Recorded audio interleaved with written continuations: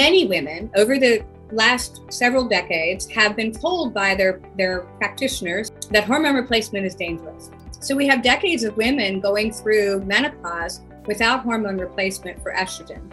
So in women that might be menopausal, restoring balance or physiological levels, appropriate levels of DHEA and testosterone can actually help that rebuilding side of the body turn on, because it helps you build muscle mass, it helps you then build bone mass. If you haven't done so already, go ahead and click that subscribe button down below. It's a little red button. You punch that, and it's going to notify you every time we put out a new episode that can help you improve your bone health. And then also, if you haven't done so already, head over to BoneCoach.com, sign up for the free 7-day osteoporosis kickstart. That's going to walk you through everything you need to be doing right now to get on the path to improvement and stronger bones. After you do those two things, go ahead and press play on this episode, and I'll see you inside.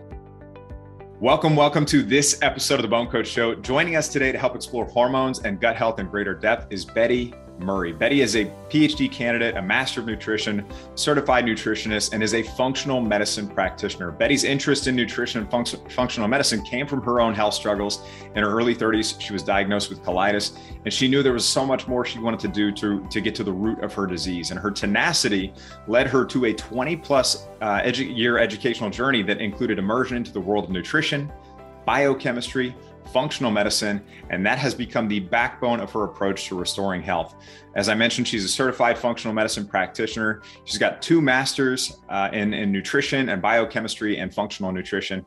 And she is a PhD candidate researching the complex interactions of women's sex hormones and IBS. She's also a member of the American Nutrition Association and the founder and CEO of Living Well Dallas Functional Medicine Center. And that's a premier integrative multi-specialty functional medicine practice where she leads a team of medical doctors, nutritionists, coaches, and is really bringing her vision to life to helping women restore their health. So thousands of women take back their health, transform their lives, and she's frequently sought after speaker in many places. And Betty is also a member of the BoneCoach team. And I don't know how she does it all, but she does it exceptionally well. And I'm super excited to have you here. Betty, welcome to the show. Thank you for having me, Kevin. I'm excited to be here. Good. I'm glad you could be here too. So what I'd like to first start with, just especially because your background is in, functional nutrition, you understand the interaction between hormones and things like that. For some women, estrogen replacement may not be an option for them. What are the reasons hormone therapy may not be the right fit for someone? And what are the options they have to help minimize bone loss and stimulate bone formation if that is the case? Right. So for women, obviously estrogen plays a significant role in actually protecting the bones from bone loss. So as women enter into the years preceding menopause, so menopause, just to get this clear, most women think of menopause as this time period where all their symptoms start to show up. But menopause is really a single day in a woman's life, which is one day, 365 days from the last time you had a period. And that's the day that the hormones stop, right? So prior to that is a period of perimenopause, which averages 8 years in people, but some people have 2 decades and some people may have 5 or 10 years where the hormones are wildly changing. And particularly we see the loss of one hormone called progesterone, which is a counterbalance hormone to our 3 estrogens. And that's why we see fertility issues in women as they enter their 40s, because progesterone is already declining. Well, what the research shows is that the acceleration of bone loss really occurs when that estrogen is fluctuating wildly towards the end of perimenopause before you've actually hit menopause, right? So we know estrogen is protective to the bone. It's wildly fluctuating, but when we're in perimenopause and we might be having sleep issues, weight gain, mood swings, all those other things, and we see that acceleration of bone loss at the same time. Many women over the last several decades have been told by their practitioners, their medical practitioners, that hormone replacement is dangerous and that they should not replace hormones and that they need to just suck it up and go through menopause. And oh, if you're feeling bad, we'll give you an antidepressant because it's really a depression problem, not a hormone problem. And that was based on flawed research coming out of the Women's Health Study, which we should not be ever talking about. It should be retracted and never spoken of again, because it was so poorly done. That's a whole nother conversation for another podcast if we want to go into it. So we have decades of women going through menopause without hormone replacement for estrogen. The thing with estrogen is all of our hormones have receptors on the cells for them to work. So think of it, my hormone is a key. I have a keyhole and a lock on the cell, and the hormone's going to click in and turn it on. So as women over our lifetime, those estrogen levels fluctuating means we have a lot of keyholes on a bunch of cells that need estrogen. And so we have those estrogen receptors in our brain, in our bone, in our hearts, everywhere.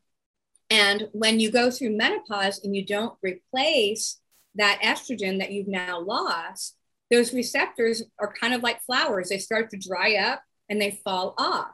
So if I'm a woman who went through menopause 10 years ago, and I never had any hormone replacement to support estrogen, I have lost those receptors. So the idea of intervening, at somebody like, let's say 60, 65, where they're 10 years out, I'm not going to have the same effect. And what we do see is when you load somebody with estrogen and they don't have those receptors at work, we increase those risks potentially of estrogen sensitive cancers, not because estrogen is carcinogenic. It's actually opposite of that. It's because the receptors in the body doesn't really work well anymore because the function of it is now impaired. So many women have the reduction of bone mass and they have the loss of estrogen and all the things that go with it. So if I'm 10 years out, I may not have the ability to put estrogen in and get a positive metabolic effect. However, the important thing to know is there are hormones that are above estrogen in the production. So what I mean is we have hormones that are made off of other hormones. So we have our what they call anabolic hormones, which are the hormones that tell your body to grow and rebuild. The first one is DHEA, and the second one is testosterone. There's other friends that are involved, but those are the primary ones. DHEA's job is to counterbalance and to restore, rest and restore when we've had stress, which is cortisol. So DHEA levels fluctuate relative to our stress levels, and they help counterbalance cortisol. So if my cortisol has been high, my 20s, my 30s, my 40s, my 50s, because I live a very Western lifestyle where it's a badge of honor to be stressed out, right? I'm going to have a lot of cortisol. I'm going to hopefully have DHEA that can come up and sort of balance it like a seesaw.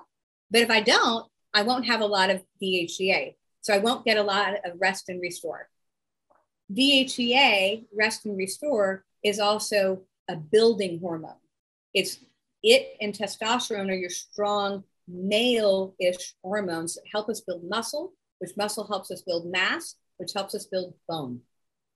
And so as women, we make DHEA and testosterone at much lower levels than men. But of course, we suffer osteoporosis at much greater levels than men because we aren't as stimulated to grow.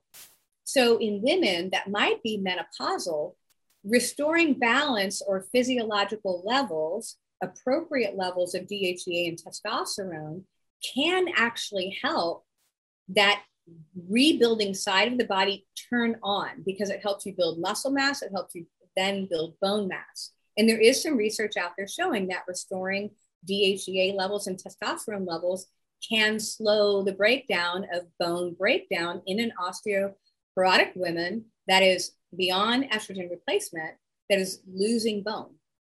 So it doesn't mean that you can't do something positive, non-drug related. I'm speaking non-drug related because there are some drugs out there that manipulate the estrogen pathway, but you can do other things to help restore balance. And, obviously we know that there's that decrease in estrogen post-menopause.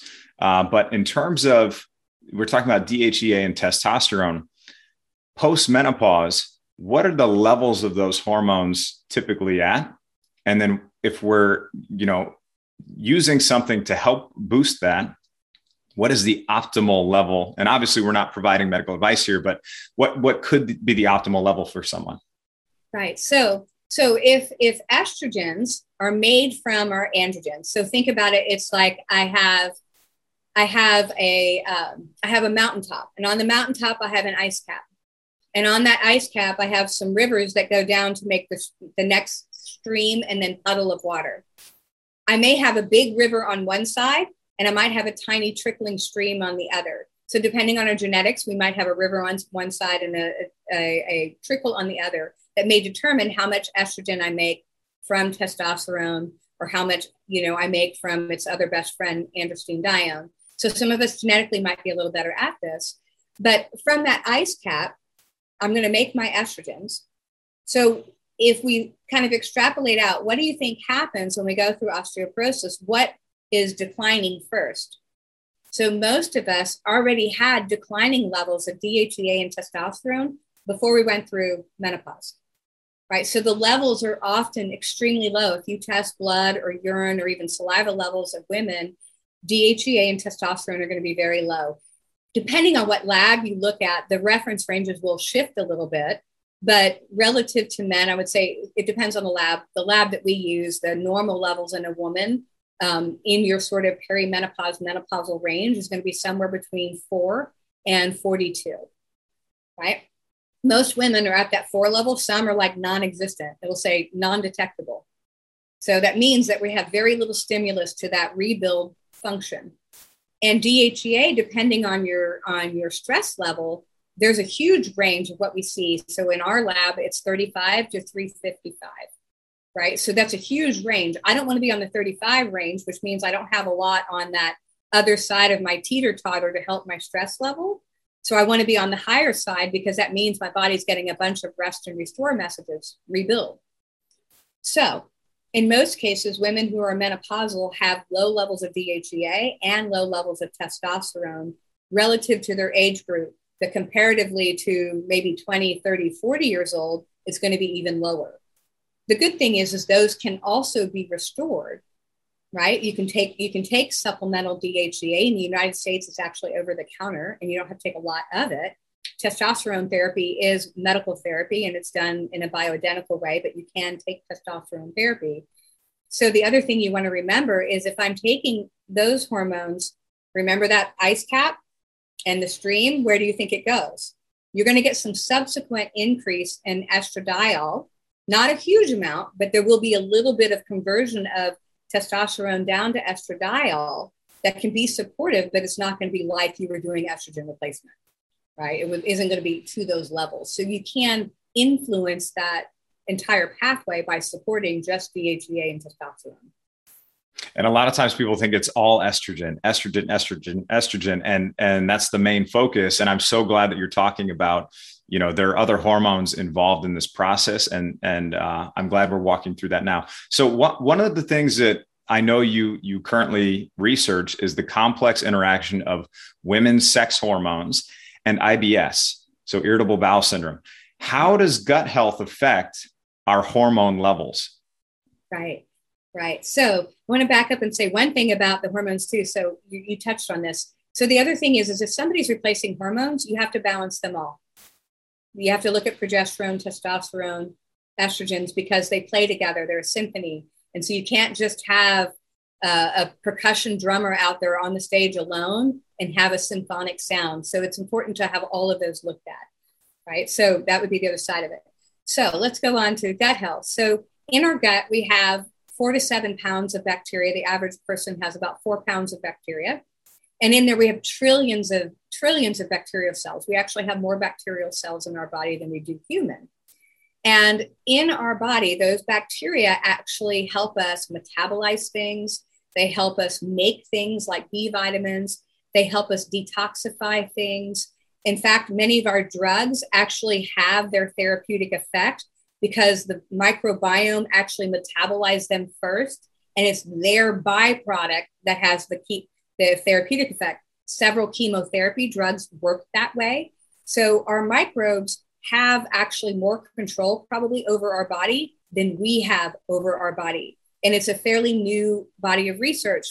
Once we did the Human Genome Project, where we were able to actually map the human genome, we basically were able to take that same genetic mapping technique and looked at the bugs in our gut, because most of them don't survive if they get exposed to oxygen. So you can't pull them out and look at them because they die.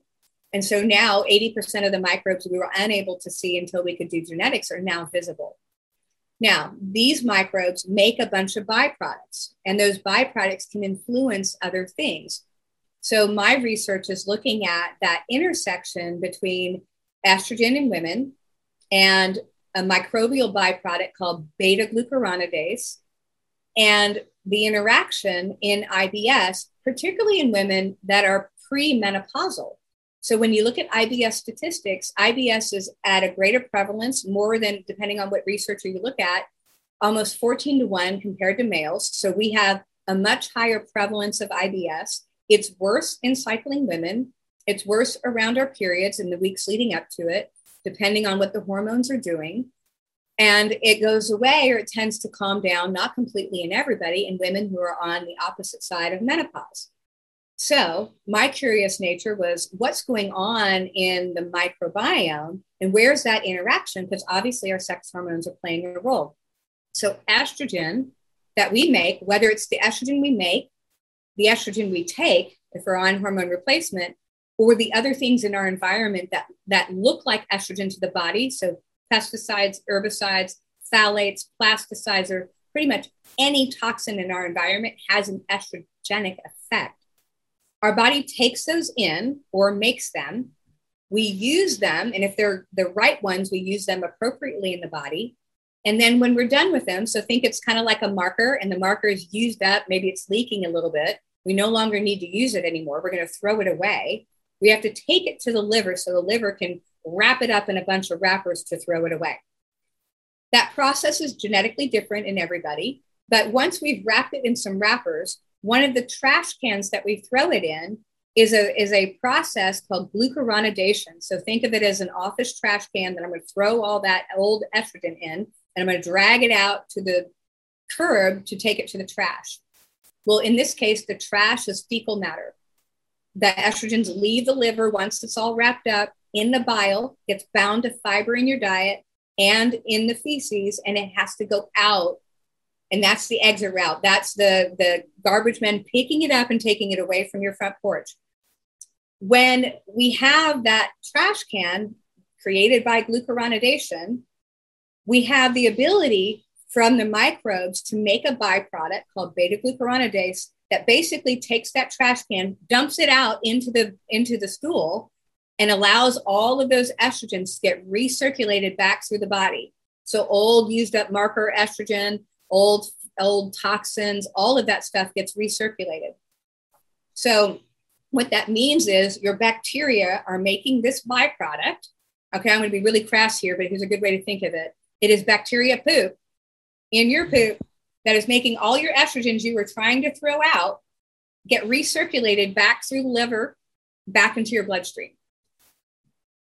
That action and beta-glucuronidase made by your bacteria is associated with colon cancer risk, breast cancer risk, ovarian cancer risk, and overall toxicity. So it has an impact. The excess estrogen has an impact. And so in IBS, I think it may have an impact on the experience we have because it seems to be worse when we're cycling. So here's the other thing. So what could possibly be happening with maybe even in a menopausal woman or a premenopausal woman whose estrogen levels are cycling wildly or whose estrogen levels are declining? Are the microbiome possibly playing a role in osteoporosis and osteopenia? Nobody has really looked at it. We're just starting to look at what the microbiome is doing. But the take-home message for everybody is estrogen is only valuable when it's the right estrogen in the right place, doing the right thing. I've got the right key in the right lock, and it's still working. And when I'm done with that key and I pulled it out of the lock, I need to get it to the trash can. I need to wrap it up. And that trash can needs to make it all the way to the end of the driveway and to the garbage collector. At any given time, if it's not doing that, it's going to end up back in the body and interfering with the normal function of your good estrogen. And that is problematic. And it's probably problematic in a lot of particularly women-centric diseases that we deal with, either premenopausal or postmenopausal. Wow, that's absolutely amazing. And when people go get like a functional stool test or something like that, there are markers for that can help be an indicator of what's taking place in that area, right? Exactly. So the thing is if you go to a traditional physician, they're not going to look, they're not looking for these things. I mean, we're generally, Western medicine's not proactive, we're reactive. We identify it after the disease has occurred.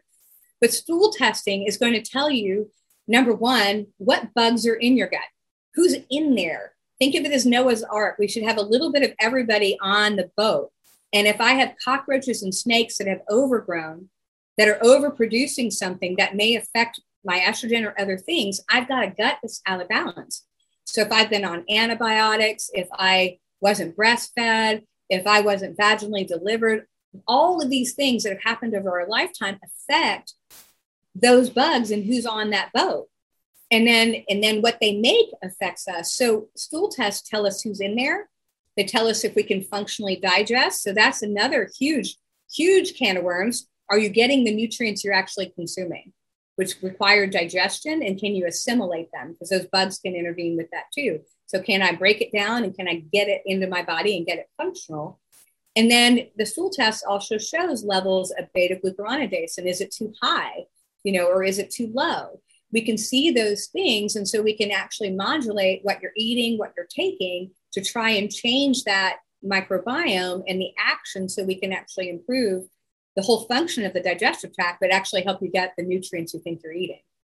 That's great. Yeah. So because if we don't have good gut health, obviously that's going to affect our ability to absorb nutrients. And we're talking about, stool testing here for just a second, but why is it not always the case that when someone goes to get blood work through their doctor, it's not always telling of nutrient sufficiency? Yeah, it's within the normal range, right? But in fact, there may be a functional deficiency present. So how do you know this? How do you tell? Yeah. So the way to think about it is when you're getting blood work from your doctor, they're looking at serum levels. And if they're being really, really out there, they might look at red blood cell levels of things. Like, let's use magnesium as an example. Serum levels of magnesium make up about 7% of the need or the total amount of magnesium in the body. So if your doctor does a blood draw and they look at serum levels, they're identifying only if you have about 7% of what you need, right? So think of it as I have a cell. So I have a cell, and inside the cell is where we make and do everything. And serum is what's available outside the cell, hopefully to make it in there. Every single nutrient has a door on that cell that needs to open and let them in. And there's doormen. So there's genetics that affect if I have a door or a doorman or how many of them. And there's other nutrients and other toxins and other things that may block the door, like a fire block, so you can't get the door open. So what's important is to know, can I get it across the cell wall? Is there anything impeding that? And is it acting inside the cell? So there's other testing that shows the intracellular, so the inside the cell level of available nutrients, either through looking at it in lymphocytes, which are white blood cells, to tell us, here's a sufficient amount, or through organic acids, which show the chemical byproducts of interactions of these ingredients, whether it's a vitamin, a mineral, or phytonutrient, and whether we have enough at that interaction for it to work. So we can actually get a much closer idea of, hey, I've got it outside the cell, I've got it inside the cell, and it's actually acting in a chemical reaction to make the body operate properly. Because the truth is, for anybody to get any disease state at all, you must have failure at the cell first. It goes cell breakdown, tissue breakdown, organ breakdown, body breakdown. So the cell is where it's at. And bones are an endocrine organ, right? So, and I always tell people too, that you're touching on this right now. We're talking about if you're not getting the right nutrients in the right amounts, that's kind of the first level.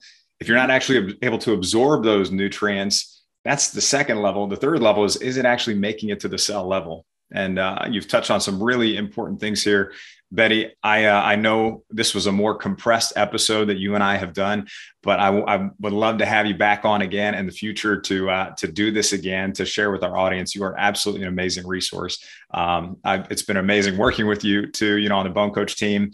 And where can people find you also?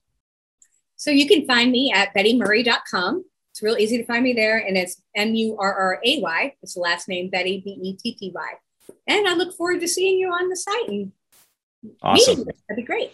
Good stuff. I'll leave that too in the show notes. And Betty, thank you again so much for your time. I appreciate you. And thank you again for tuning in. If you enjoyed this episode, you can find all the resources, show notes, everything mentioned over at bonecoach.com/functional medicine Betty Murray. Other than that, thanks so much for tuning in. If you like this episode, subscribe, leave a rating or review. Lets us know that you enjoyed the content, and we'll see you again in the next episode. Hey, it's Bone Coach Kevin Ellis. Hope you found that episode helpful and that you enjoyed it. Just one last reminder, if you haven't done so already, head over to bonecoach.com, sign up for your free 7-day osteoporosis kickstart. It's going to tell you everything you need to do to start getting on the path to improvement. Hope you found this helpful. I'm your Bone Coach Kevin Ellis. I'll see you soon.